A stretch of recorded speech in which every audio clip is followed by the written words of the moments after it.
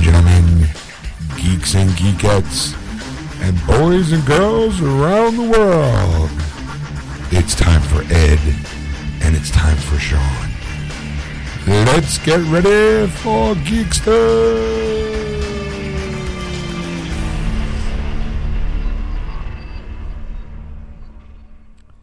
And welcome to episode 195, part 1 of Geeksters. I'm your host, Ed. I'm your host, Sean. Hi, how you doing? Everything all right over there? Yeah, everything's Okay. fine now. The levels are perfect. Okay. We were running through little problems before we were recording this, so that's why we're asking. Everything fine? Okay. Everything all right? We good? We good? Is everything good? Check, check, check one, check one, check one, check one. Check. Oh, yeah. Bow, bow. Doo-doom, down, boom. Boom, boom, boom. I'm sorry. It's now just looking at me. He's like, I'll wait. Oh, wait. Eventually he'll come back. I went on a little trip. So, hi, everybody. Welcome to the show. As Ed mentioned, this is part 1 of what episode? 195. 195. 5 more episodes before the big 200. I'm just laughing because we were talking about a few weeks ago, we were doing 193, and you were like, wow, 7 away from 2,000. And you're like, wait a minute, that's not right. The big 200. Yep. 200 episodes. 200th extravaganza episode. Yes.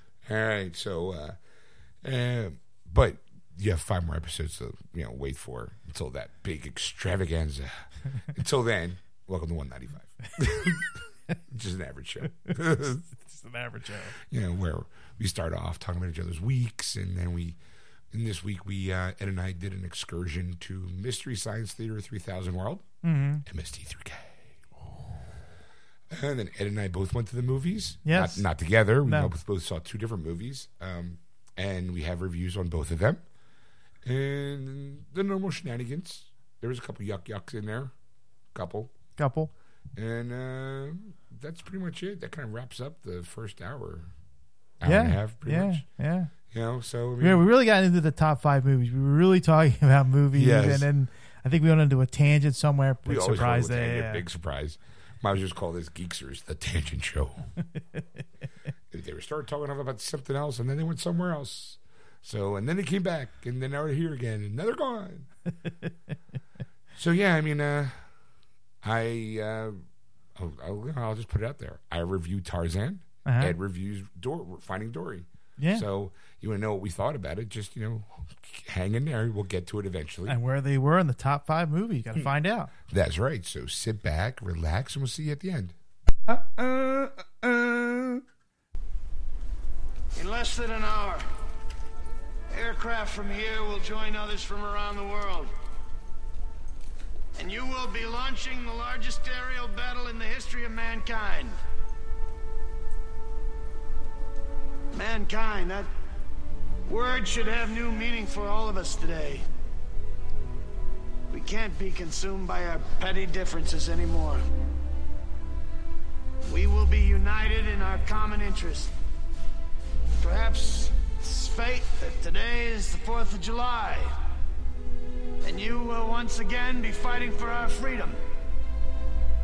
Not from tyranny, oppression, or persecution, but from annihilation.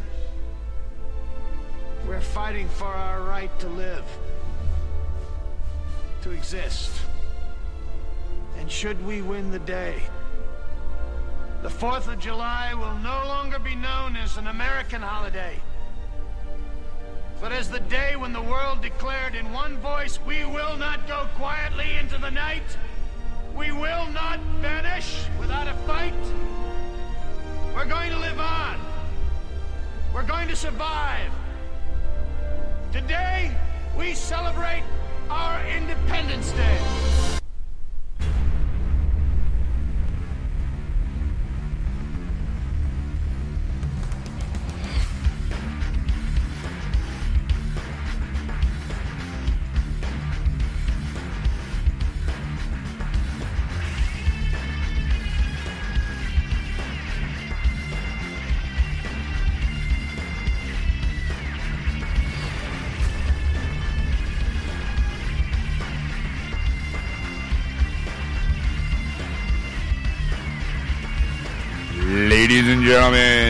geeks and geekettes, boys and girls around the world. It's time for Ed and Sean. Let's get ready for Geeksters!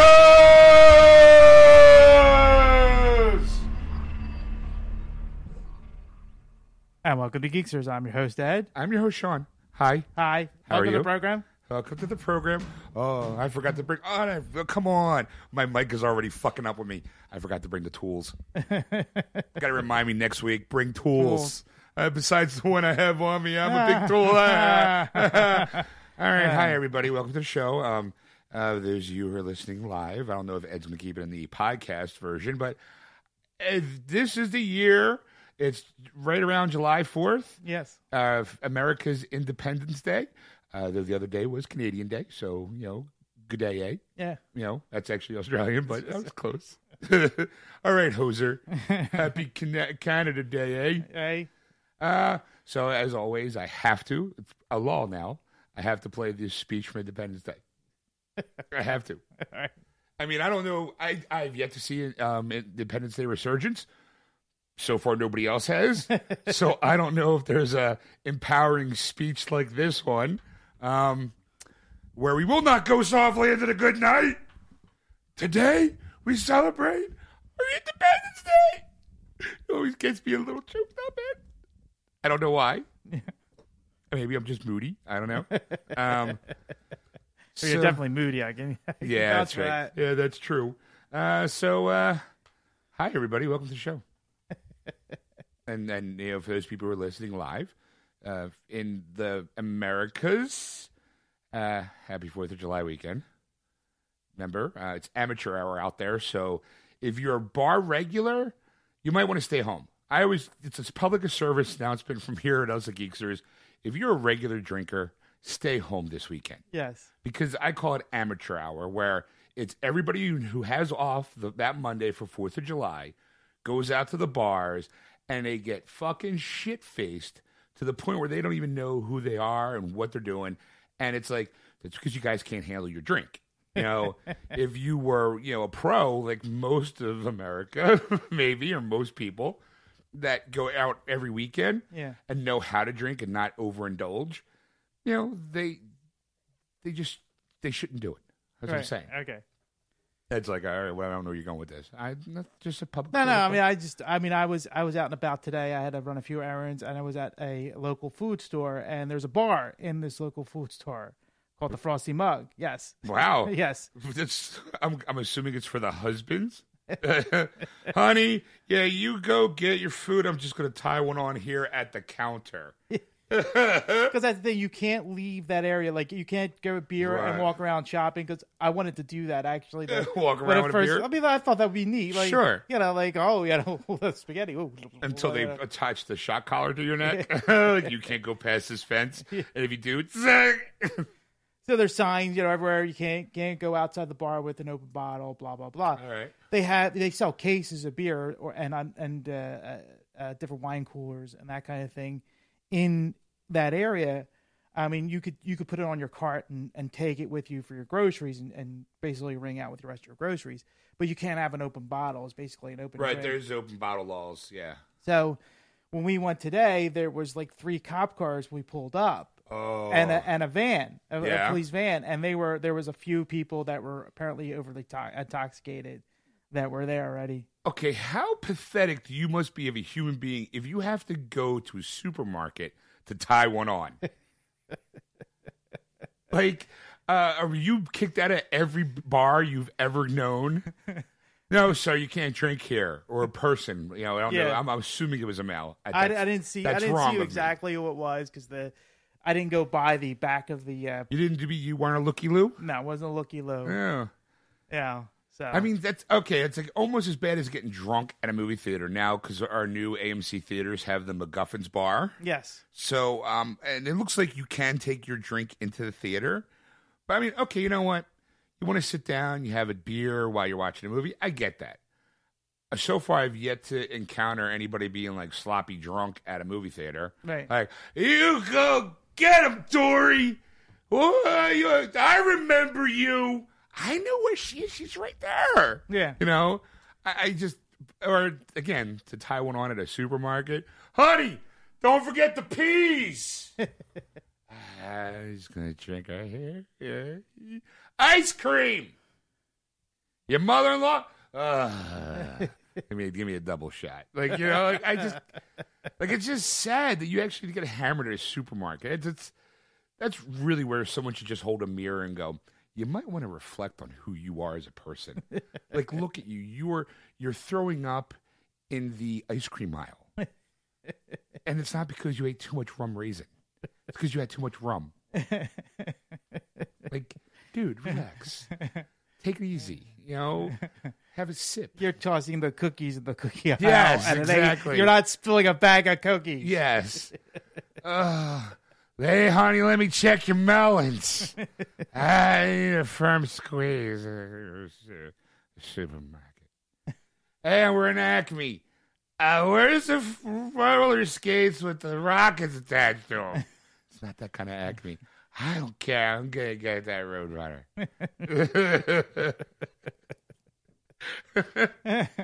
I guess we should start the show at least. So, Ed, how was your week? It was fun. It was fun. We did a couple of, we did one thing. We did nerd things this week. Yes. Would you like to say it? No, you go ahead. Okay. Ed's shy all of a sudden. No, you go ahead. I know I'm going to muff it up, and then you're going to go, what are you talking about? This is what we did. I'm like, all right. This past Tuesday, Ed and I went to go see the fandom event, the Mystery Science Theater 3000 reunion. Yes. It was basically a Riff Tracks event. Now, for those people who don't know, Mystery Science Theater 3000 is a TV show. Most fans usually just call it MST3K. Yeah. Look it up. It's basically someone took the idea, Joel Hodgins, took the idea of having, when you're watching a shitty movie, we all do it. And what's the brilliant concept of the idea is you're sitting, you're watching a shitty movie, and you're making your own comments. They do it at Rocky Horror Picture Show. It's a big fun thing to do. Right. Well, it was supposed to be him and two robot pals, and they basically watch old-timey movies that may not be the best in, like, plot or the best in movies. Mm-hmm. Like the old B movies of the 50s and 60s and sometimes 70s. Yeah. And they would talk over it, make comments like, you know, like, oh, look at that person. You know, just like right. We all have done it. So and the show had a huge following. And then, you know, eventually it moved from Comedy Central to, I think, the Sci-Fi Channel, or was it Sci-Fi Channel or the Comedy Central? Well, I mean, it actually started back in, like, on the PBS stations way back when. Way back when. So that's when I started watching them, was back then. Because it was like PBS, you'd watch Doctor Who or the British comedies. And then every once in a while, they'd have the MKT 3K. I know I screwed that up. Mystery Science Theater 3000. Drink. If you're in a supermarket, just turn to the guy to your left. And then of course it got popular enough that it was on Comedy Central and Sci-Fi. Those two stations. I think Comedy Central first, and then they moved to Sci-Fi. And I don't think the popularity was there as much because it was a niche kind of thing. Like, it is very, very like a select. I wouldn't say select because when we went to that thing, it was really it was mostly packed. It was packed. But I think that the popular culture hasn't really caught up to what was going on back when the show was on. Yeah. I do think the show is just slightly ahead of its time. Yes. Slightly. Yeah. Yeah, so you'd watch it and you'd be like, some were good, some were meh. Most of it's like you're watching, and I never really saw them as kind of slamming that old style movie. To me, it was always like, hey, we're showcasing this movie. This movie's a part of movie history. Yeah, it might not be the best, but let's have fun and watch it. Mm. You know, that's how, like, some people, it was funny because I'll tell a story. Like, after we saw our event, I went and saw I have the MST3K movie. Yeah. So I popped that on for some of the behind the scenes stuff. And we'll talk about that like later, you know, after we get done talking about our evening. Mm. So it's been like 25 years, I think. Was it 25? What was it? 10-year reunion. 10 year reunion. Yeah. Okay, so the show is really, it's only 10 years? That's it. Wow. They've been doing the riff tracks at rifftrack.com. If you go to that. Oh, website. that's been 10 years? Yes. Yeah, but Mystery Science Theater 3000, I think, has been 25. Oh, yeah. It's been longer than that, yeah. Yeah, okay. I'm just going to Google search that while you keep talking, Ed. So, I mean, it was basically all the performers that they've had because they've gone through some changes as time went on. So people moved on to do other things, and they couldn't do the show, so they had other actors. And they actually have a new... I'm sorry, first episode date was 1988. Okay. All right, so do the math. Go ahead, you keep going. 28 years. Okay, thank you, Ed. 28 years. Look at you, you're smart. All right. Now, it did start on a kind of a cable access network at the start. Yes. And then it was like, hey, we got something. That's when especially when Comedy Central was just more like the comedy channel, where it was like, hey, here's a stand-up of Sam Kinison. They didn't have its own original programming at the time. Yeah. This was kind of like one of the first original, not even really original programming, but it was more of a, hey, this is funny. Let's put this on because we need to eat up airtime. Yes. You know? Those will give us a good 2 hours before, yeah. Easily a good 2 hours. And then, it's the Comedy Network, so we'll air it like 3 times during the course of the day. Yeah. Because after that, followed up by Eddie Murphy Raw. Like, and then the Robin Williams special, and then Jeff Foxworthy, or it would just be on nothing but stand-up shows. Yes. So I always loved the show. Yeah, I mean, I enjoyed it since 88. I mean, I actually probably was one of the originals watching it. Yeah. I mean, it's one of those things you kind of you watch it when it was on, and then it would fall off because of timing. Like or you just had like things to do. Right, your life changes. You don't it's like on the same time, so you're not watching it regularly. Right. Like a dedicated fan. But then every once in a while, it would come up like, oh, you know what? I enjoy these guys. I always laugh at their comments, so I want to watch it. So. Yeah. So this was their reunion special, sort of. It was now what happened was after the show. This is why I love the world, the age we live in when it comes to technology, because the guys who finished off MST3K, which was like mostly Mike Nielsen, he took the idea and basically just went, it's Mystery Science. We have to rename it as Riff Tracks, and what we're going to do is we're going to do audio commentaries for popular movies now. It's not going to be just a B-rated movie for like $3, maybe $4. We do one for Empire Strikes Back. And you're like, oh my God, like, because so many times during the course of watching the show, I'd be like, I really wish they would do this movie. Or I really wonder how they would handle like for years I always wanted to do the Star Wars trilogy, episodes 4, 5, and 6. So I figured, oh my God, that'd be kind of fun. And it's something I grew up with. And, when I stumbled across Riff Tracks and knew that what they were doing, sure as shit, there was not only those 3, but all 6 Star Wars movies. And I was like, oh my God. All 4 the Twilight movies, a couple of the Harry Potter movies, Lord of the Rings.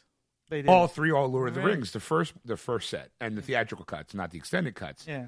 Die Hard. I'm like, Jaws. These are movies that like I've always were like my favorite movies that aren't comedies, obviously. So they can throw that stuff in there, and I'm like, this is something I always wanted. And I was like, all right, let me just go start buying them, and it worked where you could sync it up through your computer or through your iPod. Now they actually had an app for the phone that I downloaded that you can actually buy the audio file so that if you walked into a theater that was playing Twilight, you could hit the button and it would automatically sync up to what was on the screen, and you could sit there and listen to have the commentary going as you're sitting in the theater, or at home. Serious moments are going off, and you hear him laughing because his earphones are in. That's so funny. And people are like, he just died. Look, that's horrible. So what they did was it was a live event, and it was out in Minnesota where the show originated from. And they stand on stage with like a little monitor and with a small screen, like a projection screen, where they project what's being shown, and they do the riffing live. Yes. And then during the course of 2.5 hours, it felt like, I think it was about 2 hours. Started at 8. We got out like around 10:30. Yeah. So it was, hey, here's a short and here's another short. They didn't do a full length movie. These were the shorts they were using were like safety videos of like back in the 50s and 60s that you might have watched in school. Yeah. For whatever reason, like there was the C and B scene rules, and this kid almost forgot and almost got hit by a car, and then the cars come to life in a dream that he's having. Right. Which is, you think it's funny enough as it is. Right. But then, of course, they riffed on it, which was hilarious. And then another one I liked, too, was where they had the girls come out, and they did the like the two wives in the kitchen. Yeah. And that was very funny. You know, it was a great time. I've never laughed as hard at a movie than I did at this event. Yes. You know, it was a lot of fun. And for those people who are in the area, I mean, I would say the Americas. I don't know if they have fandoms around the world, I don't think so. but I know Who knows? I know that the one we saw was the live one, but they're redoing it in July 12th. So I'm highly suggesting that if you guys want a good night out of just fun and, you know, laughs and just having a good old time, go see the I guess the repeat of it. Yeah. For the most part. The only downer of that night, and I'm bringing it up because it happened right next to me. There was a couple. There's a couple, yes. Okay. Boyfriend, girlfriend. I'm going to assume boyfriend, girlfriend. I don't know if they were husband and wife, but there's no way that they could be married. If they're married, I feel bad for The wife. For the wife. Right. Because, and this is what I'm saying is, like, guys and also women, there's going to be some times in your relationship where you're really not going to want to do something. Yeah. And you're the one you say you love really wants to do it. Yeah. Sometimes you got to suck it up, buttercup, and just be an adult and go and let that person have a good time. Mm-hmm. This douchebag of a boyfriend, and I really hope he's a fan because he's going to know who he is.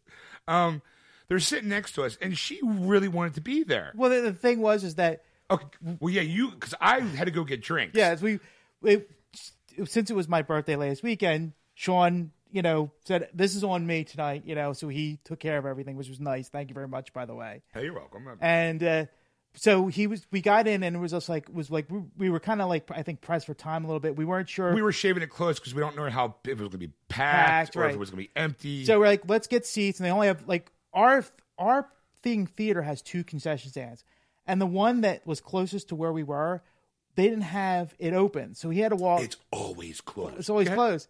So we were kind of worried because it was a long line, and we're like, well, we don't want to wait in line for something and then miss out on this.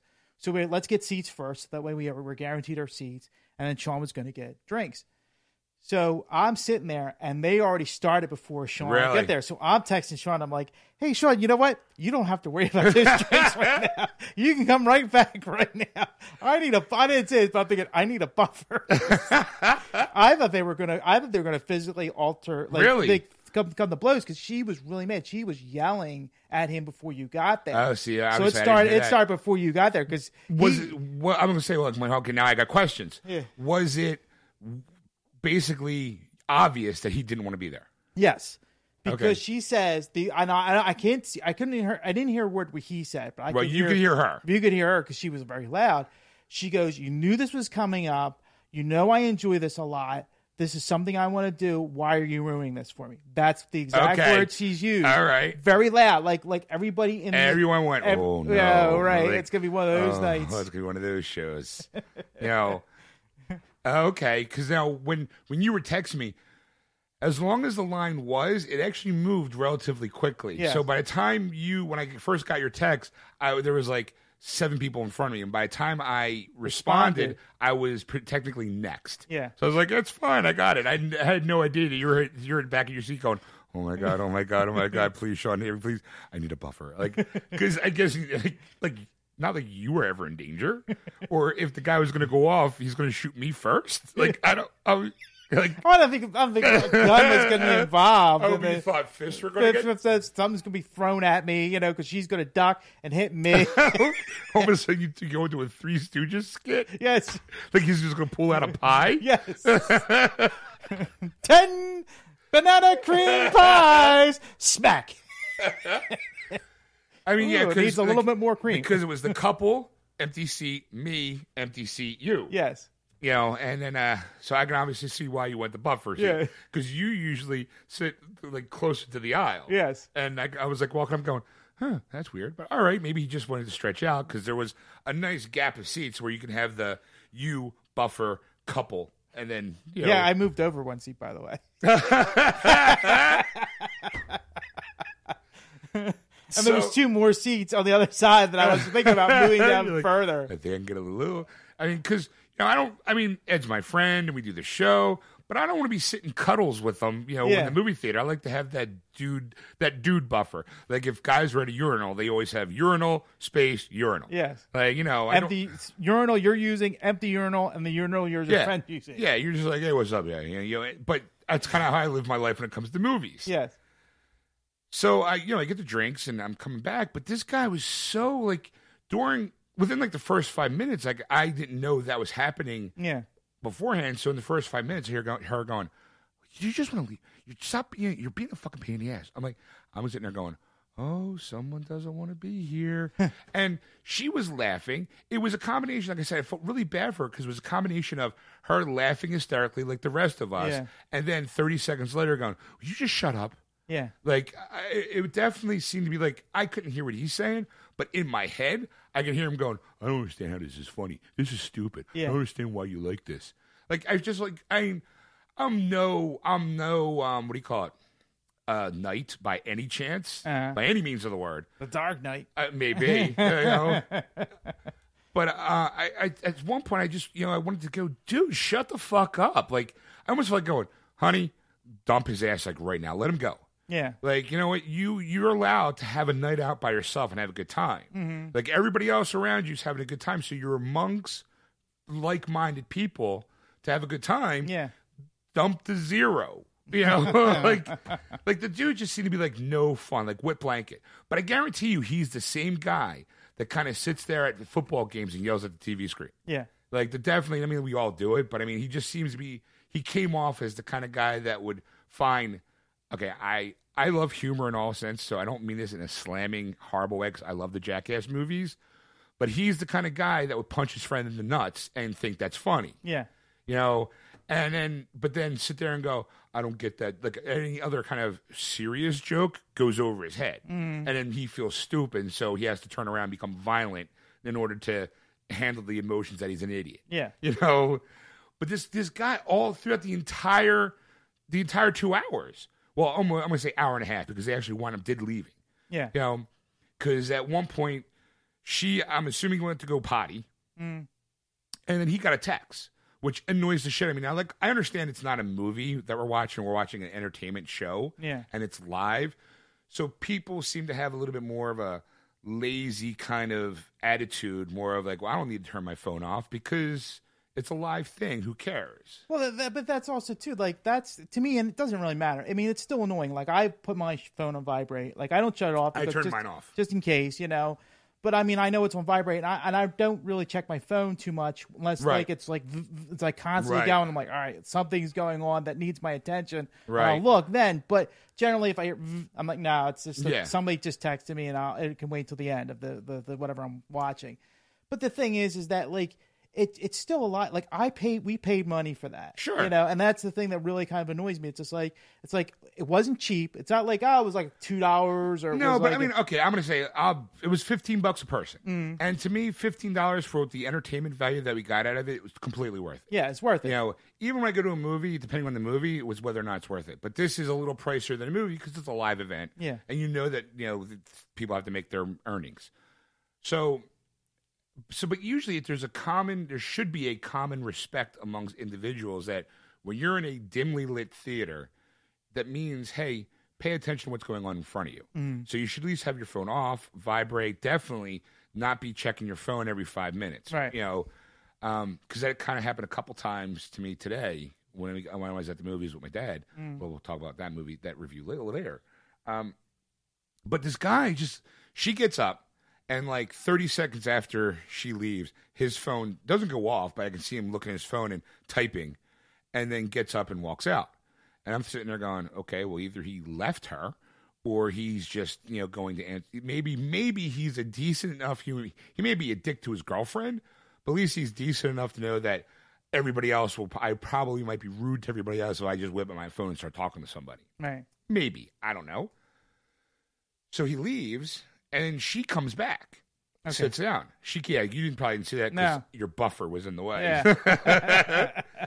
She came back and she's sitting down by herself now, and she's laughing, but it's kind of like, and then you can kind of feel that Russell going, now I'm here by myself. Where the fuck is he? Yeah. Because chances are he's probably her ride, Right. So then eventually at some point, like I say 15 minutes later, she actually calls him on the phone, which I think is a little rude. Yeah. You know, maybe they do deserve each other to some extent. Because she whips out her phone and it's like, and he obviously didn't answer the call because she leaves a message about what an asshole he is because she can't find him and she's in the theater and blah, blah, blah. You know, I've had it with you. I think we're done. You're such a fucking asshole. And I'm just like, like, you should not even bother calling him. You should have just let him do whatever he want to do. Like, Right. like sometimes you just got to let that thing go, you know? And like I said, it wasn't too, and then she eventually did come back, but it was right back to the, you know what? You just want to go. Do you just want to go? Fine, we'll just go. You fucking always you ruin everything. Like, and it was just really like, wow, come on. Like, You must got a big dick. I don't think so. I think it's honestly, I think most of the time when you're in a relationship like that, it's the fear of dying alone theory. Yeah. It's that this is as good as I'm going to get, so I'm miserable, so let me make that other person miserable with me because misery loves company. And therefore you wind up having this horrible relationship where you're just like nothing but bickering.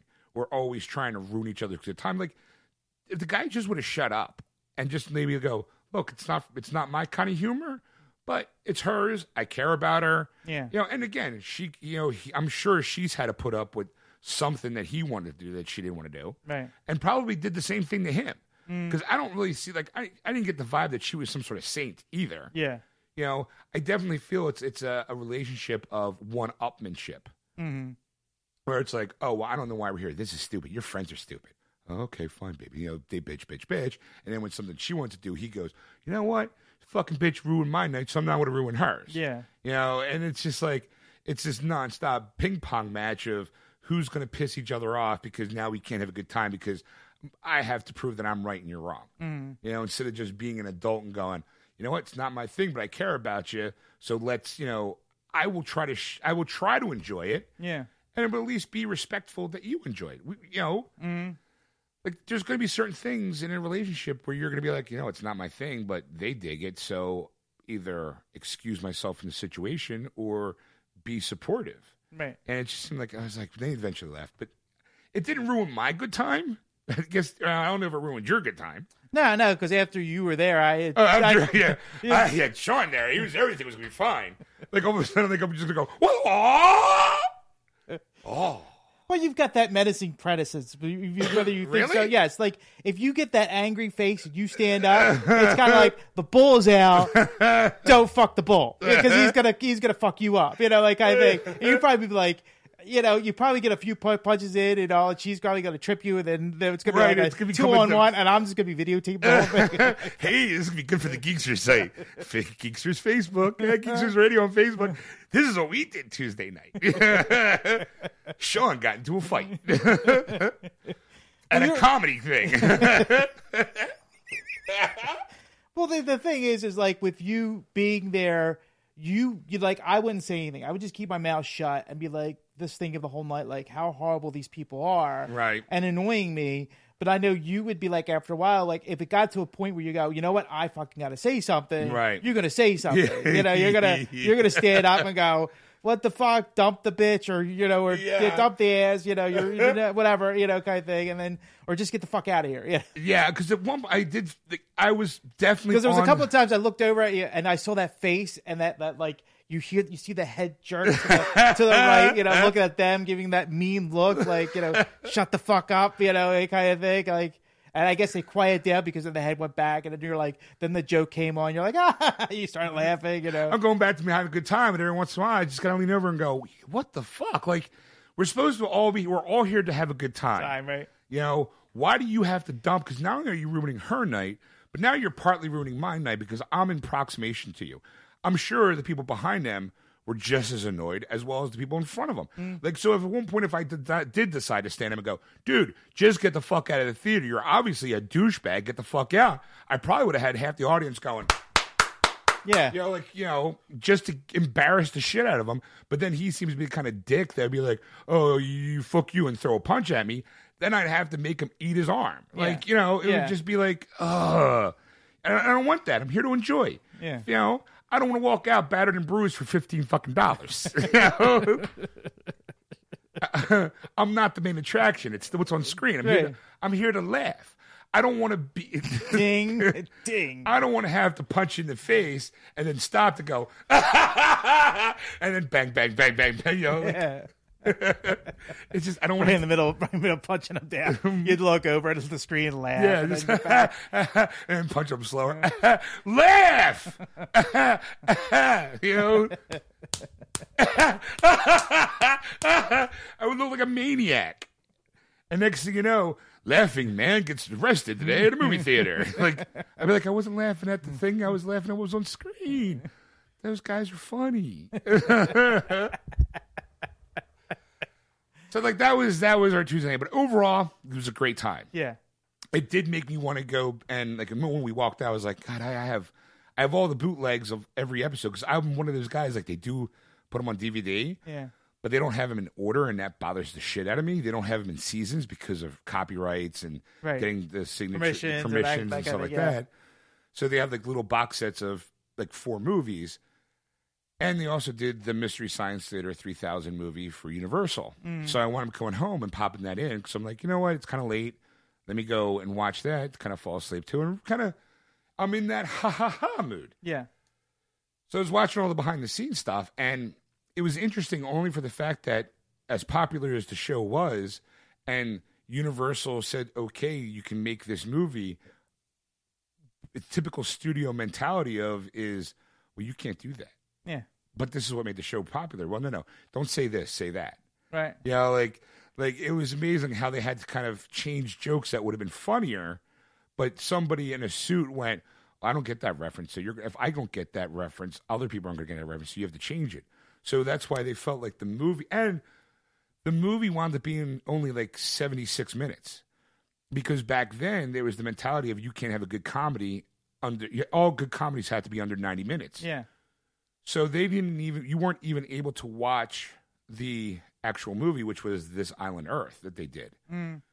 So they had to cut down that movie and then do the stuff that they do. Yeah. So because technically they could have gotten a good 2 hours out of that movie with all the fillers that they do during the course of the show. But they just kind of like they trimmed it, and then the quality of the movie wasn't good because they had to make it fit the screen with the images. It was really fascinating to see the trouble they had to make the movie, and they all kind of felt like that movie was nowhere near as good as it should have been. Yeah. It wasn't like, hey, we're proud of it. It was definitely like ooh, well, we did it. Like, Yeah. Yeah, it was good though, So that was that's what we did Tuesday. Now, you and I both went to the movies this weekend. Yes. So do you want to do the top 5 to see where our movies landed in Oh, sure. Yeah, why not? Let's do that. did I throw you a curveball at? No. Oh, all right. No. Okay. All right. Well, what do we start off with number 5? Number 5 was the number 2 movie of last week, Independence Day: Resurgence. It made $16.5 million over the weekend and $72.6 overall in the 2 weeks release with a $165 million budget. So, Okay. oof. It's not even half. Wow. Wow, that's not good. Okay, so that'll hit Blu-ray by the fall. The BFG, it made $19.5 million over the weekend, and since it's a new release, that's where it's sitting, and $140 million budget. Yeah, now, before we go any Ed just went, ooh, Yeah. he did that, oof, like punched in the gut. Look, this is Spielberg's new movie, Yeah. the animated one with the giant. Now, I don't know what big BFG means. Big Friendly Giant. Okay, that's what my dad said too. And the reason why I'm confused by it is because I'm a gamer.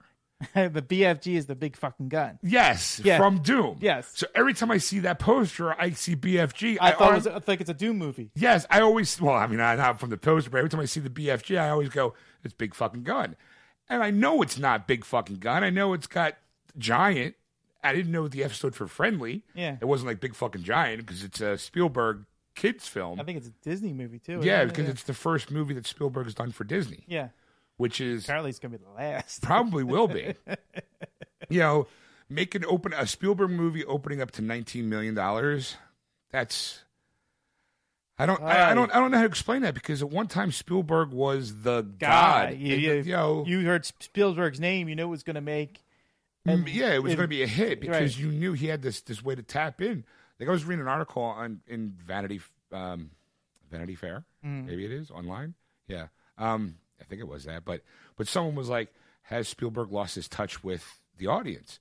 Because he used to make all these great, fantastic movies: Jaws, E.T., Close Encounters of the Third Kind, the Raiders movies, and then all of a sudden, and I blame Schindler's List, sort of, because after he made Schindler's List, which was kind of like his first really serious movie, he wins an Oscar for, and then it becomes a series of these depressing real life dramas that he was doing, and it seemed to be like he lost touch with the fantasy, the dream of being a movie maker. Almost, it felt like, because it was that Spies Among Us. And I'm not saying these movies were horrible, because Schindler's List is a great movie, but I would really like to see a fucking Steven Spielberg movie that makes me go, that's a movie I remember. Yeah. Like, I don't want to have like Super 8, J.J. Abrams did. And it's obviously an homage to him being a kid and loving the Spielberg movies. And you can feel that. And it's just like, you kind of want to have that magic from a Spielberg movie. And I don't know if BFG has it or not, because apparently no one's seen it. Or I don't even know how it is in the ratings. Like, critics, I don't know if they like it, if they hate it. But it kind of makes you question, going, has Spielberg kind of lost his touch? And as far as, I don't think he has. I think he's just, I think the problem is that you evolve as a person. And sometimes, like he said himself a couple times, he would never, if he were to make Jaws today, he wouldn't have even attempted it. Like, there's something to be said for being young and stupid and being courageous and doing what you can to get a movie being made. And then now when it's like, okay, best way to put it is, I'm a huge Marilyn Manson fan. And any kind of heavy metal band always has this anger and this like, oh, like Manson has it, Metallica has it. I had it. Well, okay, well, that's exactly my point. Yeah. They have it until they get successful. How angry do you have to be when you have to have millions of dollars in the bank? Yeah. So it's one of those things where it's like, you're not as hungry, you're not as angry. It's like, oh, life sucks, rah, rah, rah, as I'm sitting on my golden toilet. You know, it's like, oh, I can sleep late because I got millions in the bank. So what do I have to be angry about?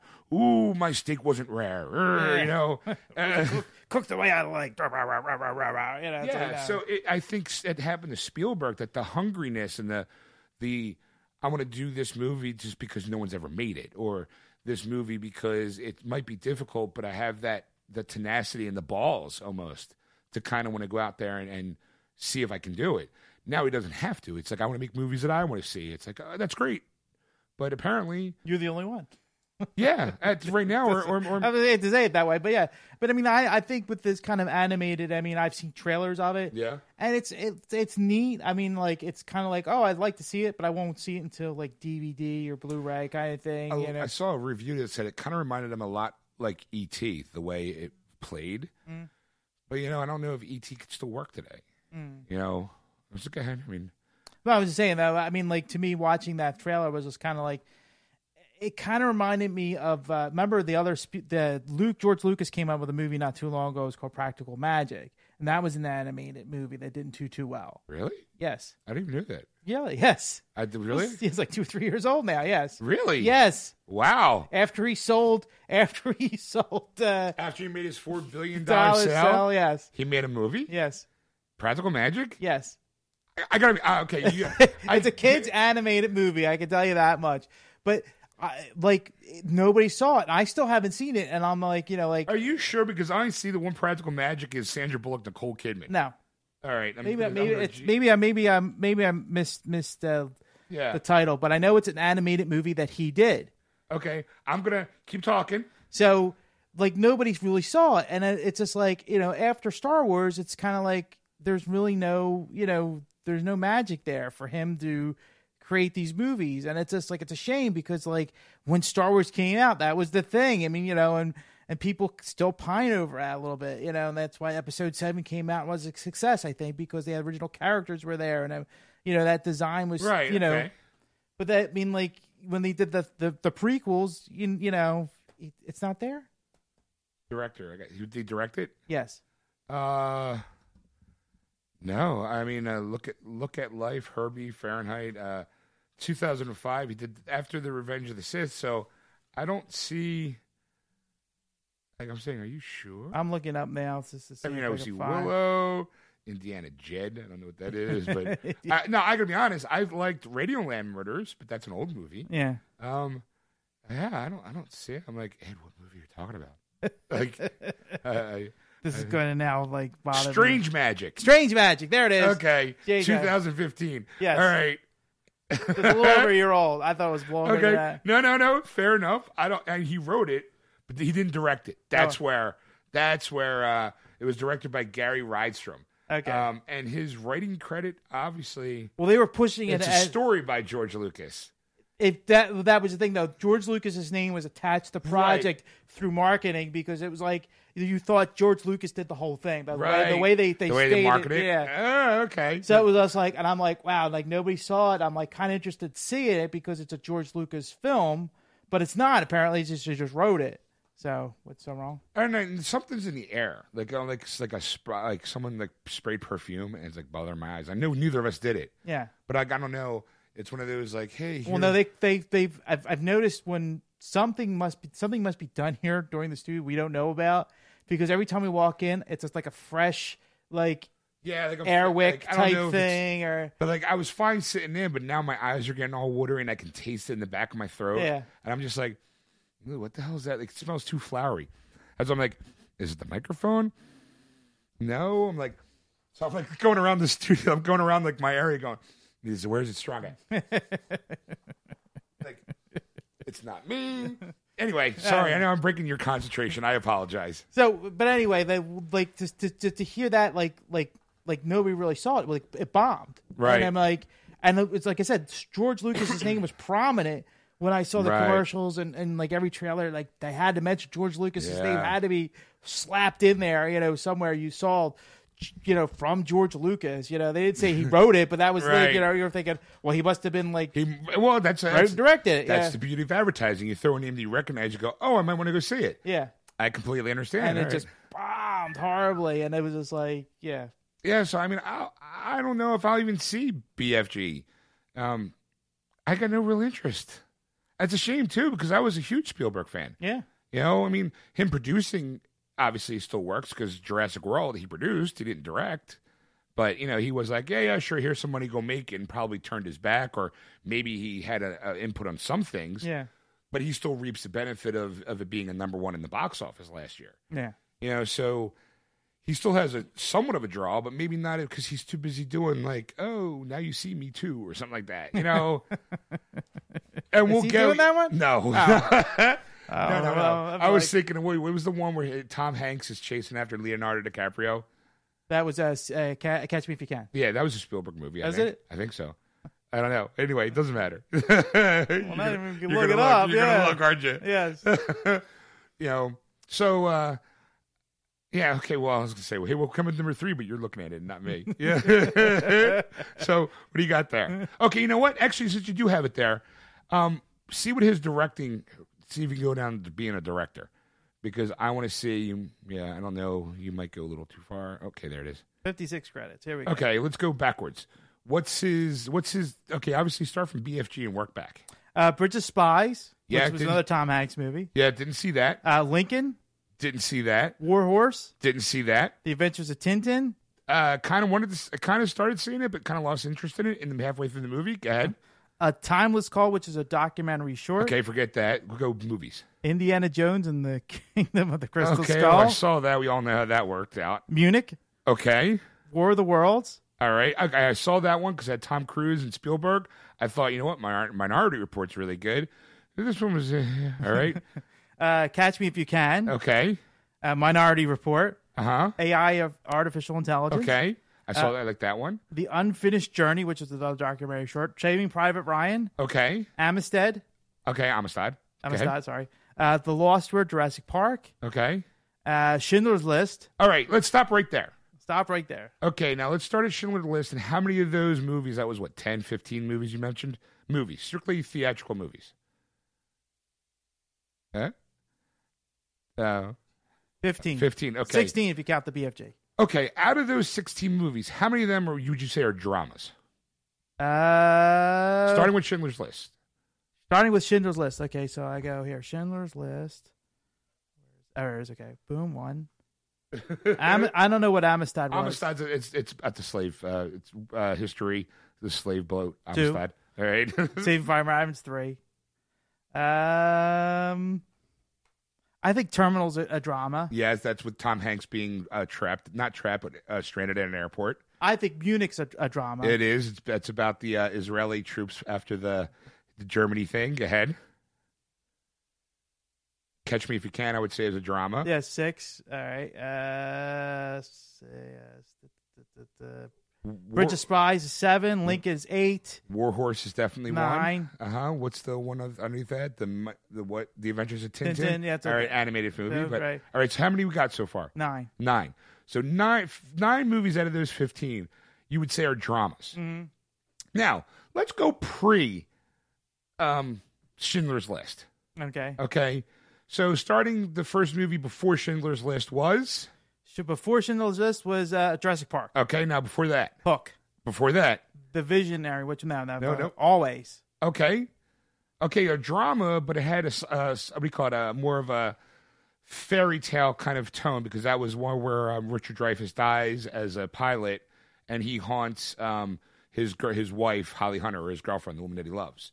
John Goodman's in it. It's a great movie. Oh, okay, yes. Yeah. Yes, Okay. yeah. All right. So now, go ahead. What's before that? The Indiana Jones: The Last Crusade. Okay. Empire of the Sun. Okay, drama. Drama. But, all right. The Color Purple. Okay, drama. Yes. Indiana Jones and the Temple of Doom. Okay. E.T. the Extraterrestrial. Okay, you know what? Scroll down to where Jaws is. That's what, 1975. 1965. Right. Okay, now count up the number of name of dramas up to Schindler's List. From Jaws. Yeah, so Jaws, I wouldn't say, okay, now just start naming them, and if you don't know, I'll tell you it's a drama or not. 1941. Comedy. Okay, that's what I thought. Let's see here. Color Purple might be the first. Yes, it is. Color Purple, Empire of the Sun were the 2 dramas. Uh-huh. You said Always was kind of not a drama. It was a romantic comedy, believe it or not. Okay. All right, but I mean, you can count that, but yeah, all right, I wouldn't count that. 2. Well, if you don't count that, it's just 2. Uh-huh. And that's it. 2. Okay, 2. So before Schindler's List, before he wins the Oscar for Best Director, it's adventures, comedies, with a couple serious movies, but the serious movies they decide to pick are very serious movies. Color Purple is a serious movie. Yes. Then he wins the Oscar. Bam. Serious movie. Serious movie. Serious movie. Oh, yeah, you know what? Here's a movie I was kind of working on. You know, I think that at some point in his career it was like, well, I won the Oscar. Now this is expected out of me, so now I need to do more of it. And I don't know if he's doing movies that he wants to do anymore. You know what I'm saying? Yeah, no, I know exactly what you're saying, yeah. Like, at some point, you become a working director, and it's not being a visionary, you become a working director. Like, it's one of those weird things. Like, if you look and to trace his history, you just got to go, all right, does he have it or doesn't he have it? Or did he forget who he once was? Or did he just evolve as a person? Yep. Ooh, deep questions here at Geeksters. Anyway, what came in at number 3? 3 was a new release as well. It was The Purge election year. It made $30.8 million. And since it's a new release, that's where it sits. But it only has a $10 million budget. The Purge movie, it's kind of a horror movie in a way. Yeah. I don't know. Would you call it a horror movie? It is a horror movie. All right.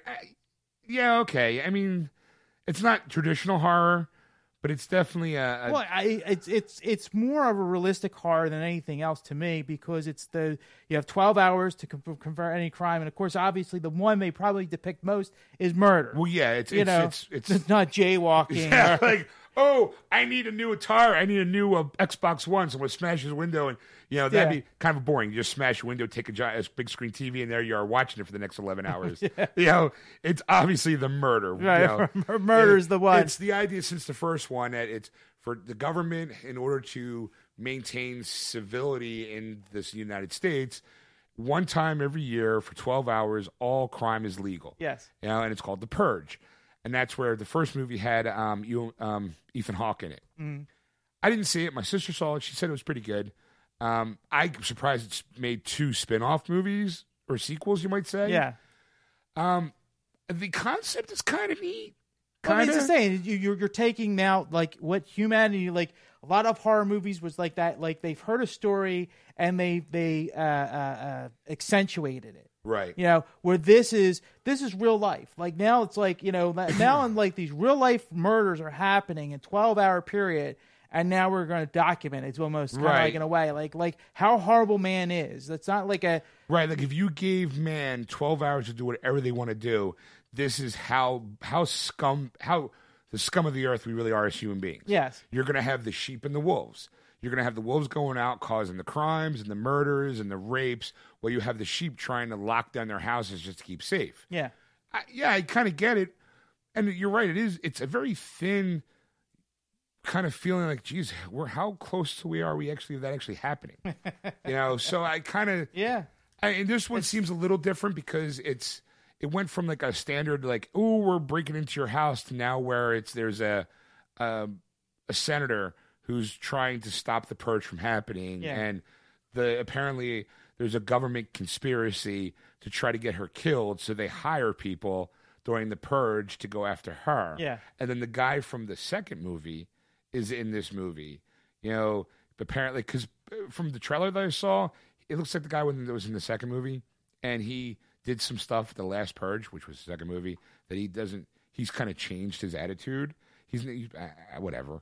I don't know. The only one that really stands out to me was the guy who's protecting her in the movie was from the Iron Man not the Avengers movies where he was playing Captain America's. It was Crossbones. Yes, Crossbones. Okay, yeah. all right, okay. Yeah. I mean, I'm kind of. There's a curiosity for me to want to watch them. I think the Purge might be on Netflix. Maybe I'll watch it. You know. Okay, what came in at number 2? Number 2 was The Legend of Tarzan. It was a new release, and it made $38.1 million over the weekend. That's where it sits with a $180 million budget. And now I saw it. I saw it. I saw it. All right. Okay, you want me to do my review? Yes. Okay, I'm sorry. I didn't know if you wanted to do number 1 movie. And No, you'll do the review because my movie happens to be the number 1 movie. Oh, look at you. The movie was really good. Yeah. It wasn't like I didn't walk out going, "Oh my god, it's amazing." But I walked out and went, "It's a solid movie. Like it's really good."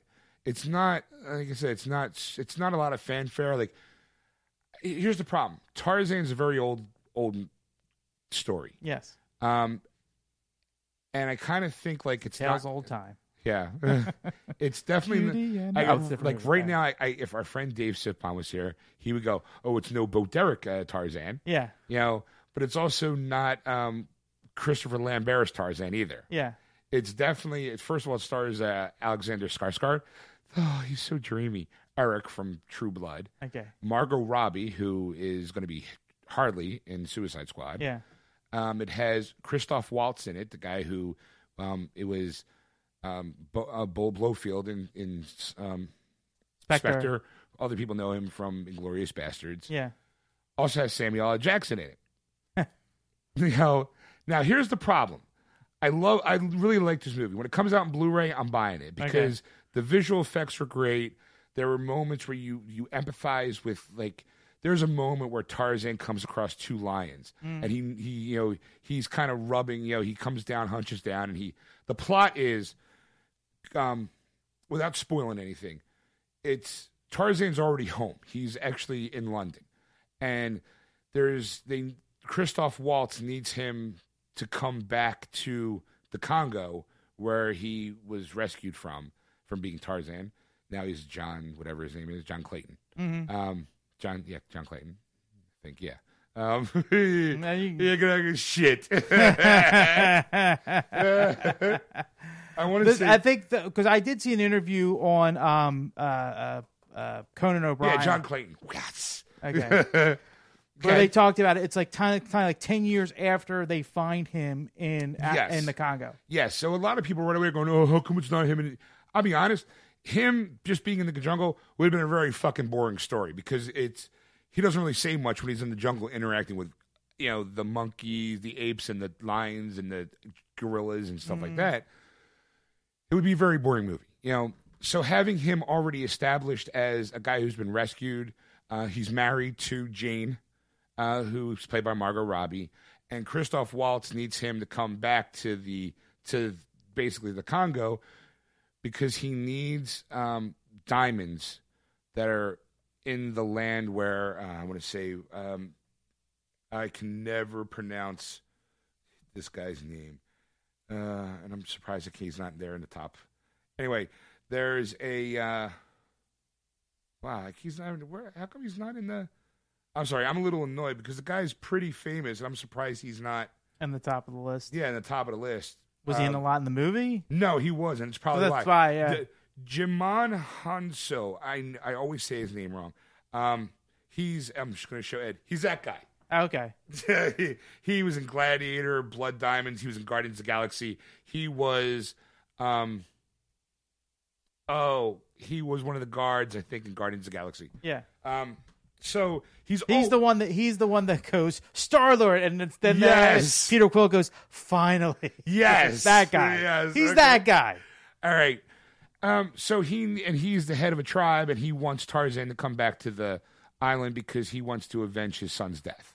So Christoph Waltz finds a way to sucker Tarzan, trying to coax Tarzan into coming back to the Congo. Samuel L. Jackson basically tells John Clayton, you need to do this because here's a guy who's working for the king right now, and his whole area is poor, but yet he's very silent. It's very...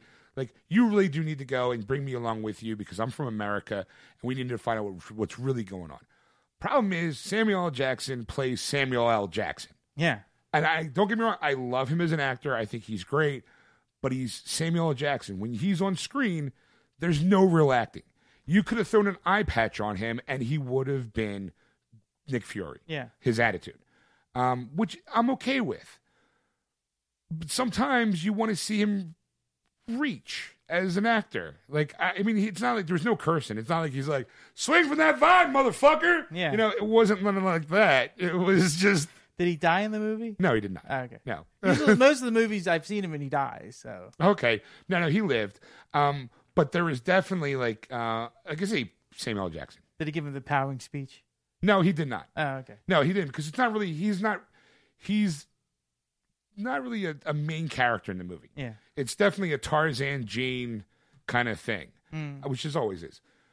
Visually, it's great, and the special effects are good, but there's like a moment where Tarzan finally comes back to Africa, and he comes over this hill, and he tells Jane, who's talking to Samuel L. Jackson, wait there, because there's these lions there, and he gets down, and he's, how cats rub across each other's faces. He's doing that, and Samuel L. Jackson's the first time he's seen tigers, lions actually, female lions, and he's stunned, and she looks over and he's like, he's known them since they were cubs. You get that little kind of but to see Eric from True Blood, doing the whole like rubbing up against the cat, and you're going, I know that cat's not there because it's all special effects. Yeah. I'm like, but goddamn, it's an emotional scene. You're going, that's pretty awesome. Like, just to see it. Like, I know that the jungle scenes that I'm looking at are not really there, but it's beautiful. The story, we could have seen it in 3D, but we opted not to. And I'm kind of glad because I'm going to tell you right now, they only did really one moment in the movie where you go, they did that for 3D. There's a moment where cheap 3D tricks. Yeah, it was a cheap 3D trick because it has to do with an ostrich. And as Samuel L. Jackson and Tarzan are walking across a field, there's ostriches, which reminded me of that scene in Jurassic Park, the first one, where the two-legged birds, they're being chased by the T-Rex. Well, there's like a moment like that where they're running through by them, and Samuel L. Jackson's like, I don't know, he's bitching about having to walk a lot. And then they have this ostrich behind him, and then there's a moment where you have a close-up of the ostrich, and the ostrich kind of does the pecking motion with his face, and I'm just going, okay, that's for 3D. Like, you didn't need it. You could have just cut out that snippet right there, and it would have been like, all right, well, and that would have been the only trick they would have done for the 3D other than the scope and the depth. Like, there's a moment where Tarzan jumps off of a cliff, and you follow him down. So you're going, okay, if that was in 3D, that might have looked pretty badass. And him grabbing vines and swinging. Like, him swinging from vine to vine was pretty majestic. I mean, it's going to sound kind of goofy, but if you've never seen Tarzan or George of the Jungle, you kind of go, wow, that's pretty cool. Like, and you're watching his interaction with the gorillas, and they do his story, his origin story in the series, like small little snippet flashbacks, kind of like Deadpool, but not as funny. But it was a good, solid movie. You walked out going, wow, that was better than I think anyone ever expected. Like, my dad walked out and he was like, that was way better than I expected because I thought they were going to go cheesy with Tarzan. Like, because it's so easy of a character to go cheesy with. Yeah, it's hard. Like, me Tarzan, you Jane. Yeah. None of that, because it's been 10 years since he's been out, so he talks, like he talks. Right. Not like us, who talk like this, But he definitely is proper, and he did little things I really like, the character development. Like, he walks and he has his hands kind of closed a little bit, like how a monkey, if he was going to walk on fours, how they walk with their knuckles. Yeah. So you can see that his hands are different than most hands. And he sees a bunch of kids, and because she's a teacher, and the kid's kind of like Tarzan because he's famous. Everyone knows Tarzan. Yeah. Because it's a story that's written down. So it's like kind of like, it'd be like if someone wrote a story about Superman, and Superman is an actual person. Yeah. Like he's a rock star. So he gets down on all, on his haunches, and because they're like looking at his hands, he's like, growing up, my bone structure has changed to fit more to walk on all fours. So you see like his hands are just a little bigger and a little more muscular, and they kind of bend a little differently.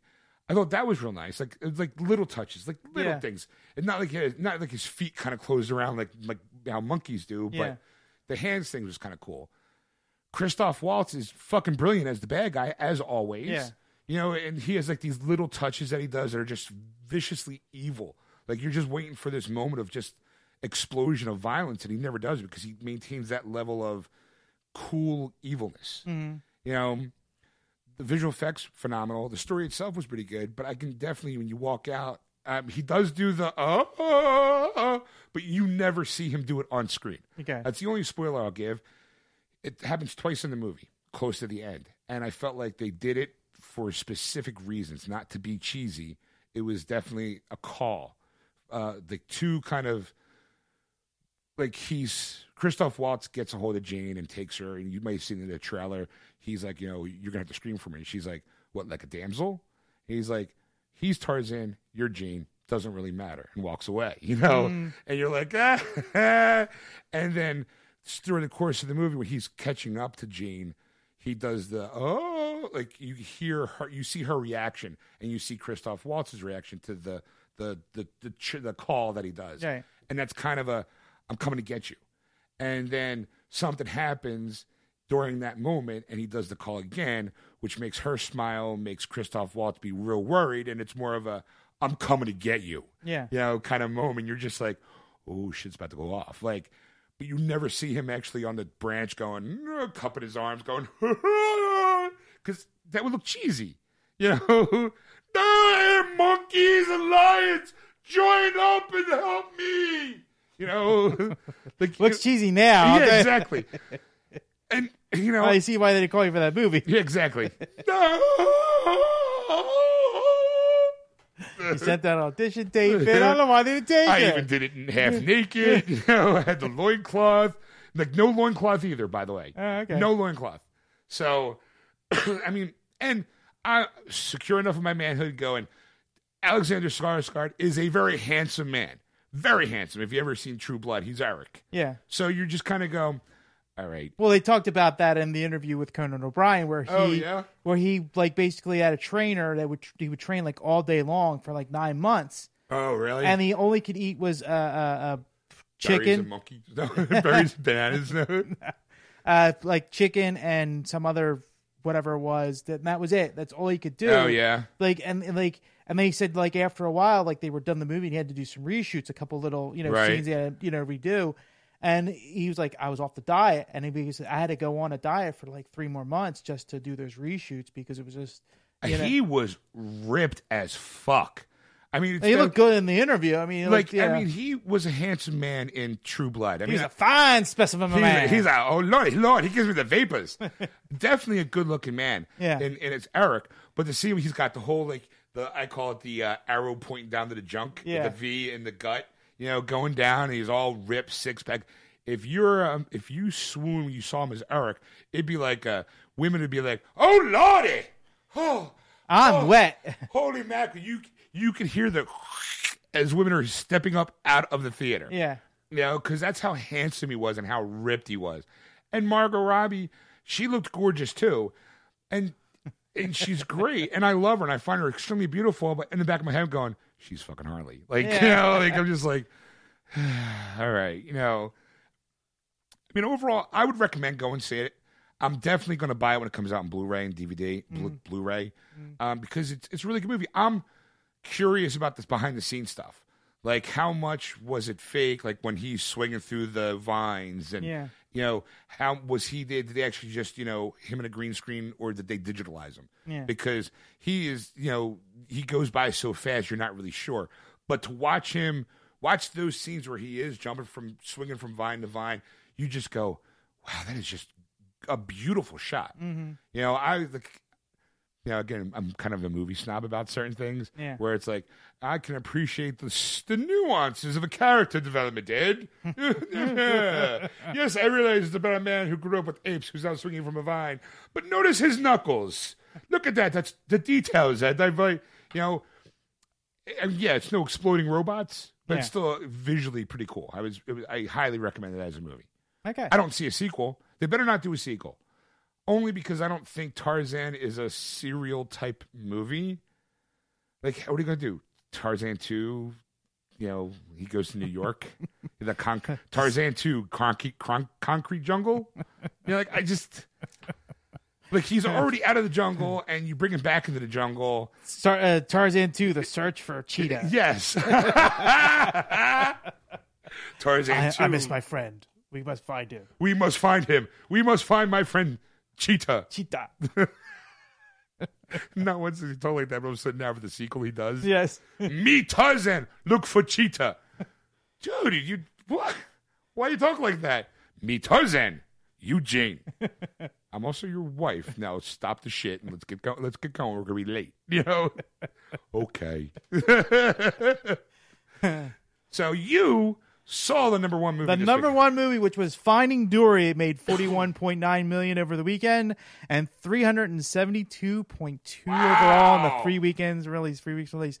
And I have to say that I understand why this is the number one movie for 3 weeks in a row.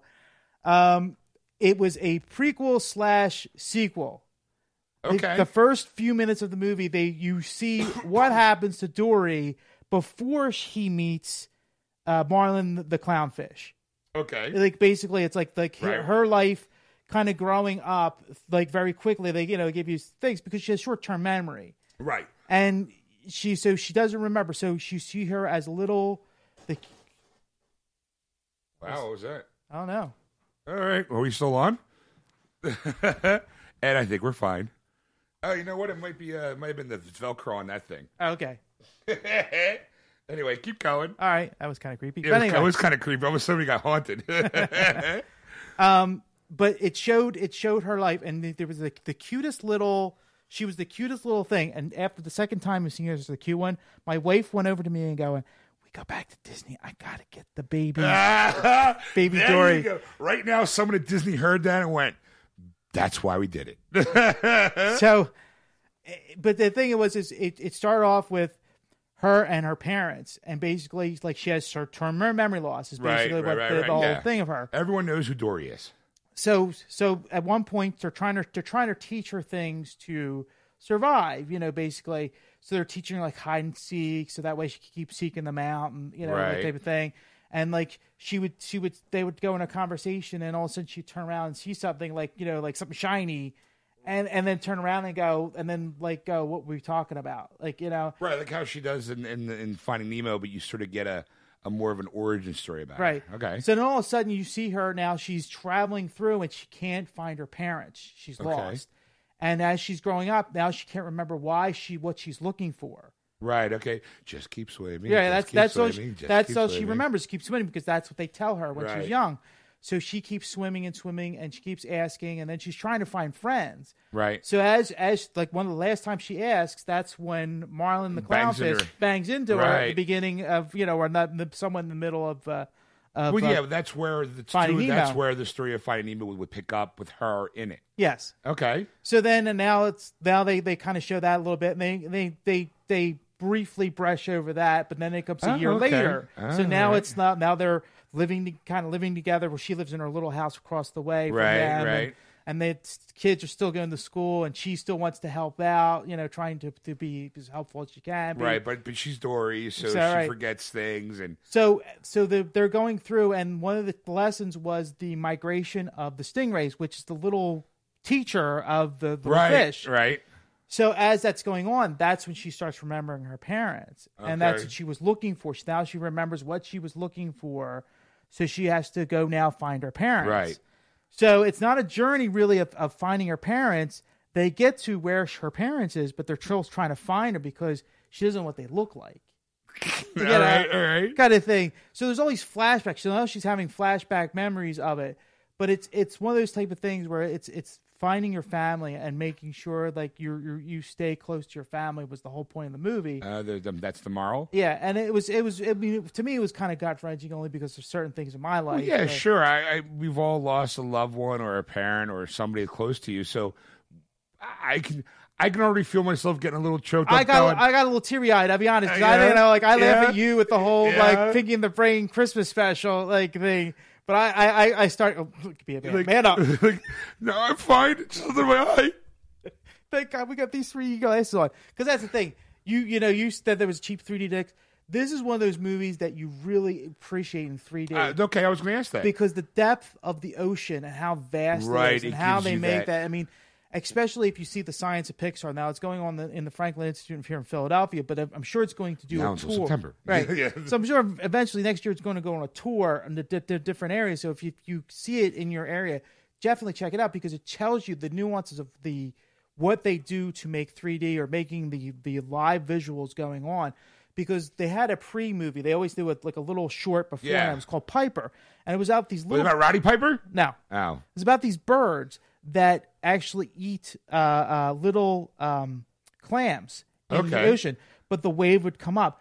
This looks so real. It was I thought it was like a documentary on nature. Wow. That's how real this looked. The wave would come up, and there would be bubbles, and then the wave would go back. But it looked so real, and the birds would come up, and they would peck through looking for. Oh, so they kind of give you like a, hey, guess what? The next Pixar movie might look like Yeah, this. I mean, it was mind-blowingly realistic. I mean, until you saw the baby, there was a baby one in there, that the whole thing. Right. That was the only, and it didn't look really fake. It was the eyes. It was that kind of like that Disney look that you give it, like you go, Yes. give you the wink going, yeah, it's an animated movie. What we still want to show you it's animated, Right. But I mean, they all look so real, and even the baby bird still had that realism with the feathers and how it got wet and it got like messed up okay. and had to shake itself dry basically to get the feathers back into the. That's kind of neat. And it was just amazing. And that was it. That was just the little warm up. That was the warm up. That was the warm up. And then of course you go into the movie, and I mean the vastness of it and how they had the algae just swimming independently to each other. Oh, And, you know what? That must look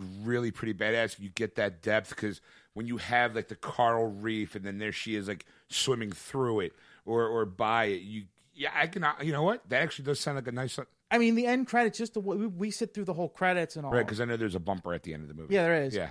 But the thing was that just to watch the credits, and you just watch beyond the credits, and it's just like watching the sea and how it moves, and the Wow. fish are swimming independently, and they're not prominent; they're just in the background. Like- it looks like- so realistic. Wow. It's like wow, they put a lot of effort just in the end credits. But it was like it's a touching movie, and there's a lot of new characters that. Basically, I mean, she does find her parents. Oh, yeah. Spoiler. But it's one of those movies that's just so touching, and I can see why this was the number one movie, why families would go see this over and over again, because it is definitely worth seeing. Because it was a fun movie. There was a lot of comedy in it, Right. and you really kind of show even people with short term memory can still do things, because they show how Dory, like, she doesn't think, she just reacts. She Right. assesses the situation very quickly, and she reacts. And so it became, what would Dory do? Was the part Okay. the second half of the movie, like, what would Dory do? Because they were the clownfish and Nemo and Merle. Merle, yeah, the two of them got separated from Dory, and they didn't know what to do. Of course, the father, he was always like, well, maybe we should Albert just go. Brooks, yeah. Yeah, he would just go back and, don't worry about it. And, and that's when Nemo's like, well, we always think now, what would Dory do? Because she would just react.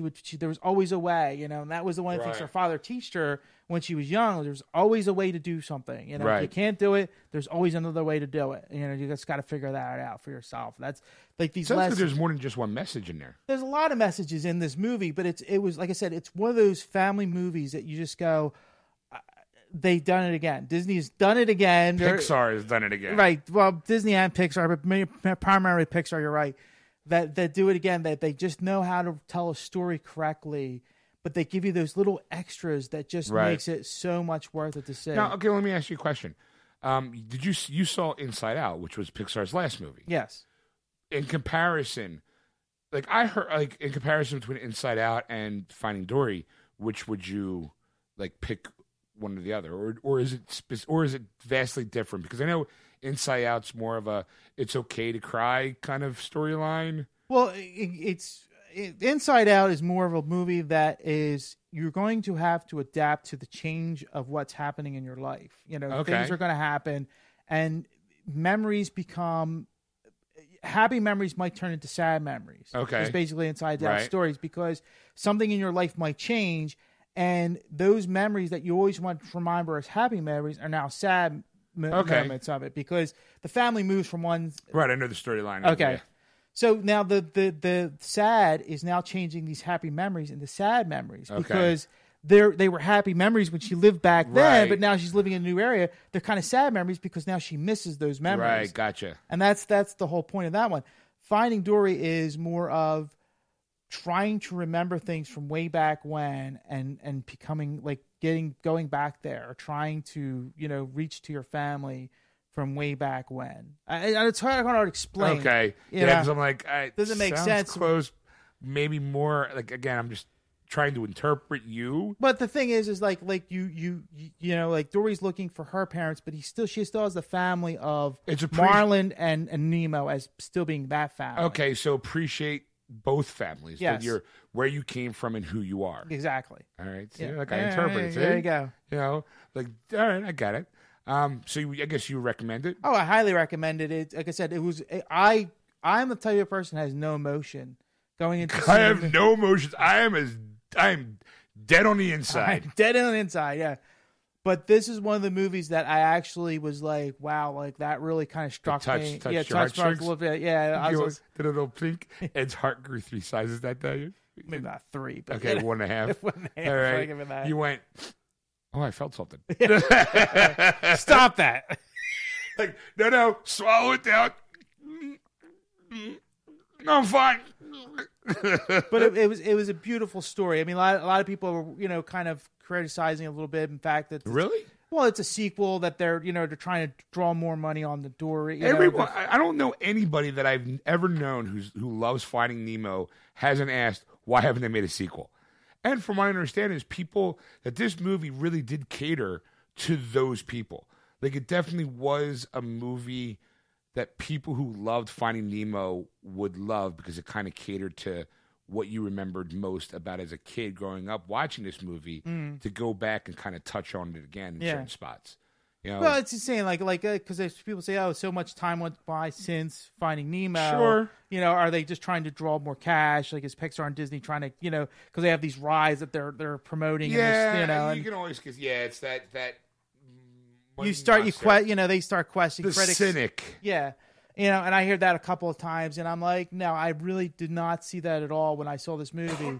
It was just like I said, it was a touching movie that you laugh. If they wanted a cash grab, that's why you have Cars 2.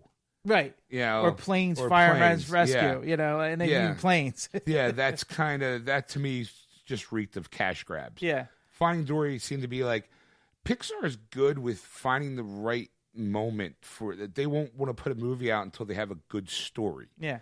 Now granted, you can't say that Cars 2 or Planes or even the sequel to Planes were good stories. They were their average stories. But something about the good Pixar movies like Inside Out, Up, Finding Nemo, those, even Toy Story, those franchise movies always seem to have that je ne sais quoi, you might say, to kind of really hit on the pulse of an emotion or an ideal or I'm going to say like the way you should kind of reflect on things. Like Up made you kind of like that first 10 minutes of Up. I'm crying my eyes out. Yeah. You know, you just go, oh, really? This is how you're starting? Where's baby's mom? Like, you're just sitting there. Where's Mufasa? Like, it's just like, here, welcome to Pixar, where we put our hand right down your throat, grab your heart, rip it out of your throat, and show it to you because you're going to be crying in the first 10 minutes of the movie. And not just more like, and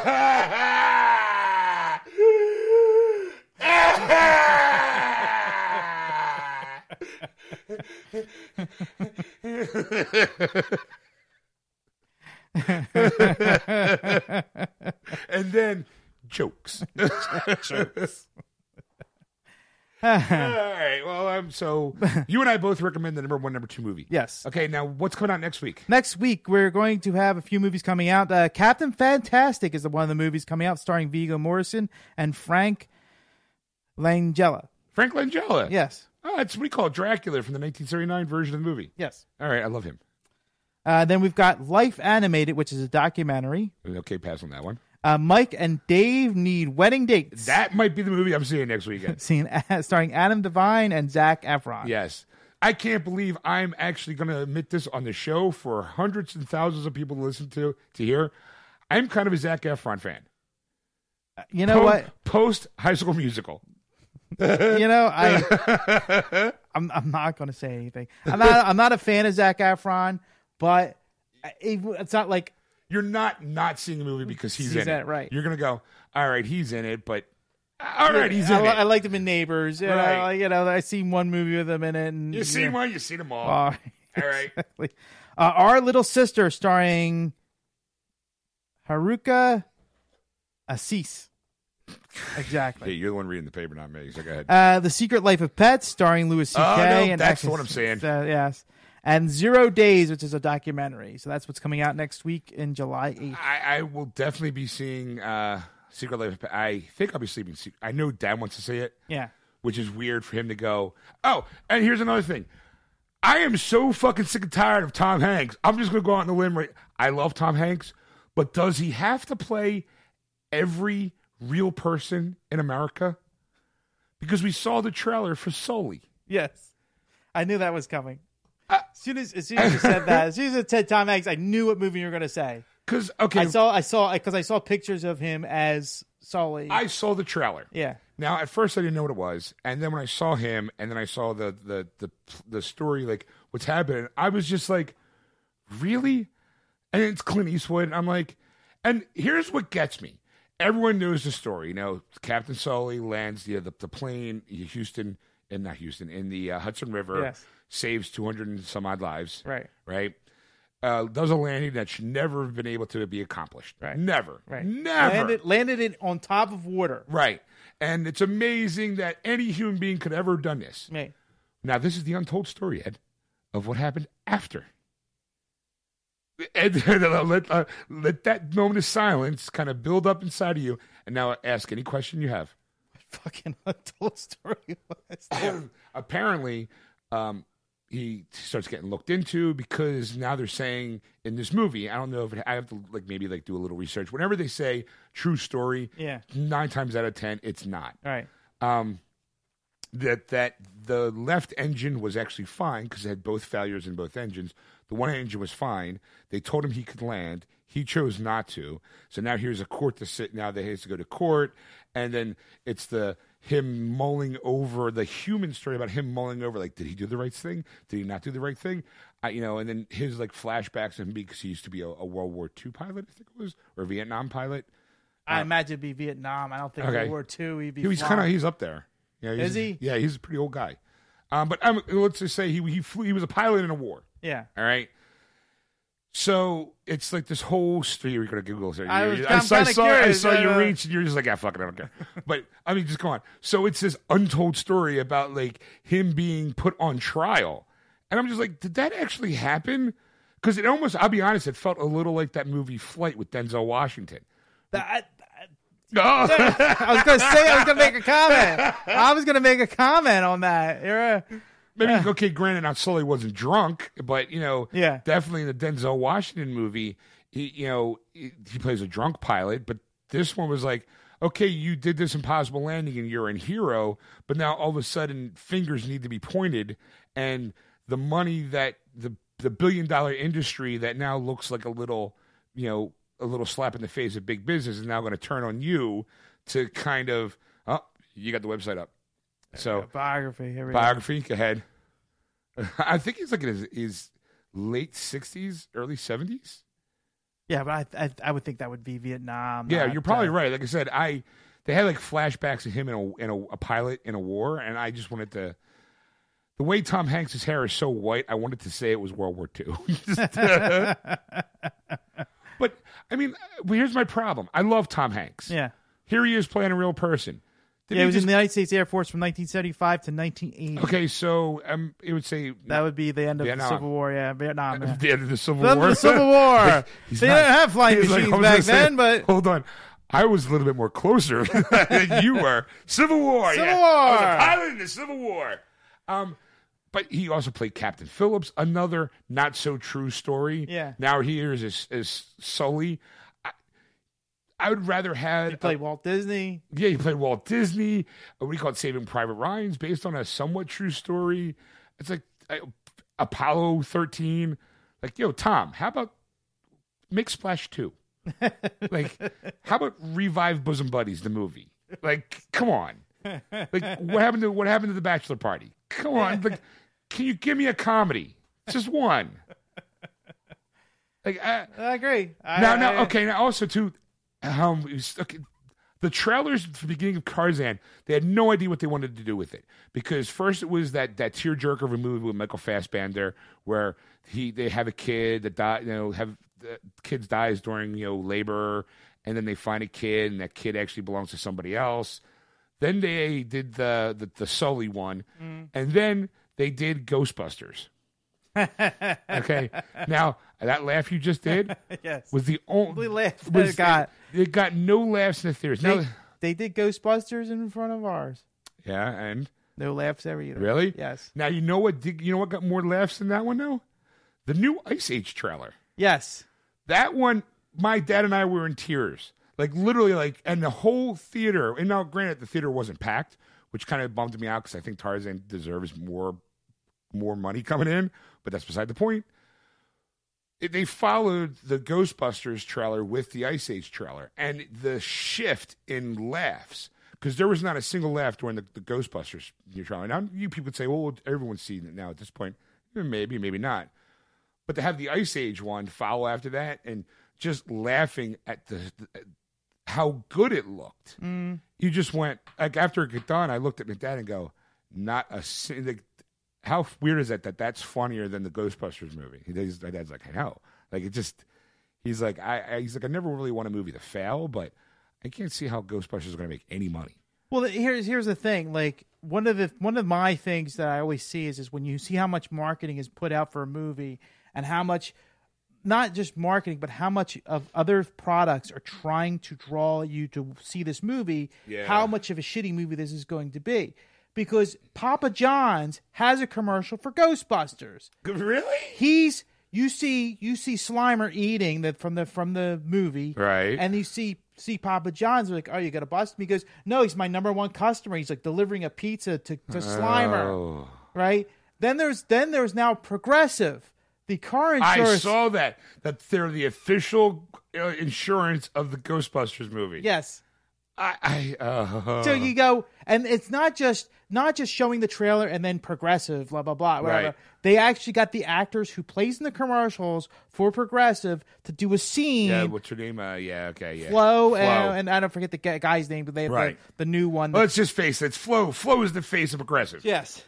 So, like, they have her as a ghost, and then the kid Chip or whatever his name was, as the Ghostbuster, and he gets slimed by her. And it was like, it has nothing to do with the movie at all, but just the fact that it's Ghostbusters wearing the uniform. Right. Oof. I can't. When's that movie coming out? You had that paper. That is coming out the week after. Really? 2 weeks. 2 weeks. 2 weeks. Wow. I really hope I see Fantastic Four numbers. Like 15 million. I hope Fantastic Four did better numbers than. Oh, how great would that be? That'd be awesome. All right, we say we take a break, we come back, and we get some news, and we do some new releases and news. Sounds good. All right, we'll be right back, folks. And we're back, ladies and gentlemen. Welcome back. So there you have it. I mean, I reviewed Tarzan. Him, Sean, he reviewed Tarzan. Me, Sean. Me review Tarzan. Great ape. The greatest ape of all. Tarzan. Me, Sean. Me like Tarzan. Me like Jane. Somewhat. It is Margot Robbie.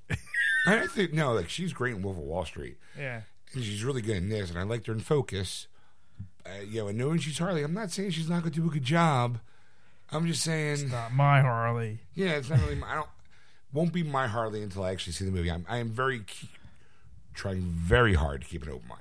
Okay. You know, even the Jared Leto, like, I don't like his look, but that doesn't necessarily mean he's going to be a bad Joker. He's going to be a bad Joker. Right. Just visually, I'm just like, oh, let me see him act.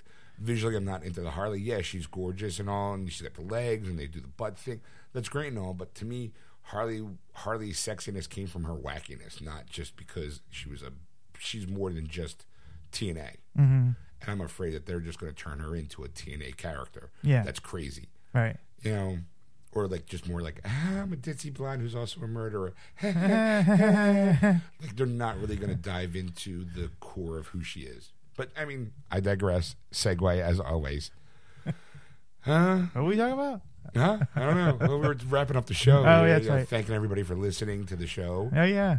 Thank you. If you want to catch the show live, you can on Sunday nights, starting at 6 p.m. Eastern Standard Time on AquanetRadio.com, iTunes Radio, and tune in. Just search Aquanet Radio in those apps. Don't forget to please go to our Facebook page, Geeksters Radio, and give us a like. Follow us on Twitter at Geeksters. And as always, if you've ever seen or hear or want to ask Ed a question about something that you would like to see hear on the show, see on the webpage, hear on the show, you can contact him at ed@wordswithgeeks.com. Or if you want to contact Sean on any of that, or send him a dick pic, you can send it at Sean@wordswithgeeks.com.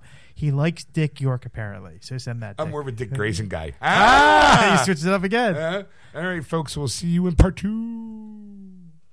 That was wonderful. Bravo! I loved that. Oh, it was great. Well, it was pretty good. Well, it wasn't bad. Well, there were parts of it that weren't very good, It though. could have been a lot better. I didn't really like it. It was pretty terrible. It was bad. It was awful. It was Get terrible. him away! Hey, boo! Boo!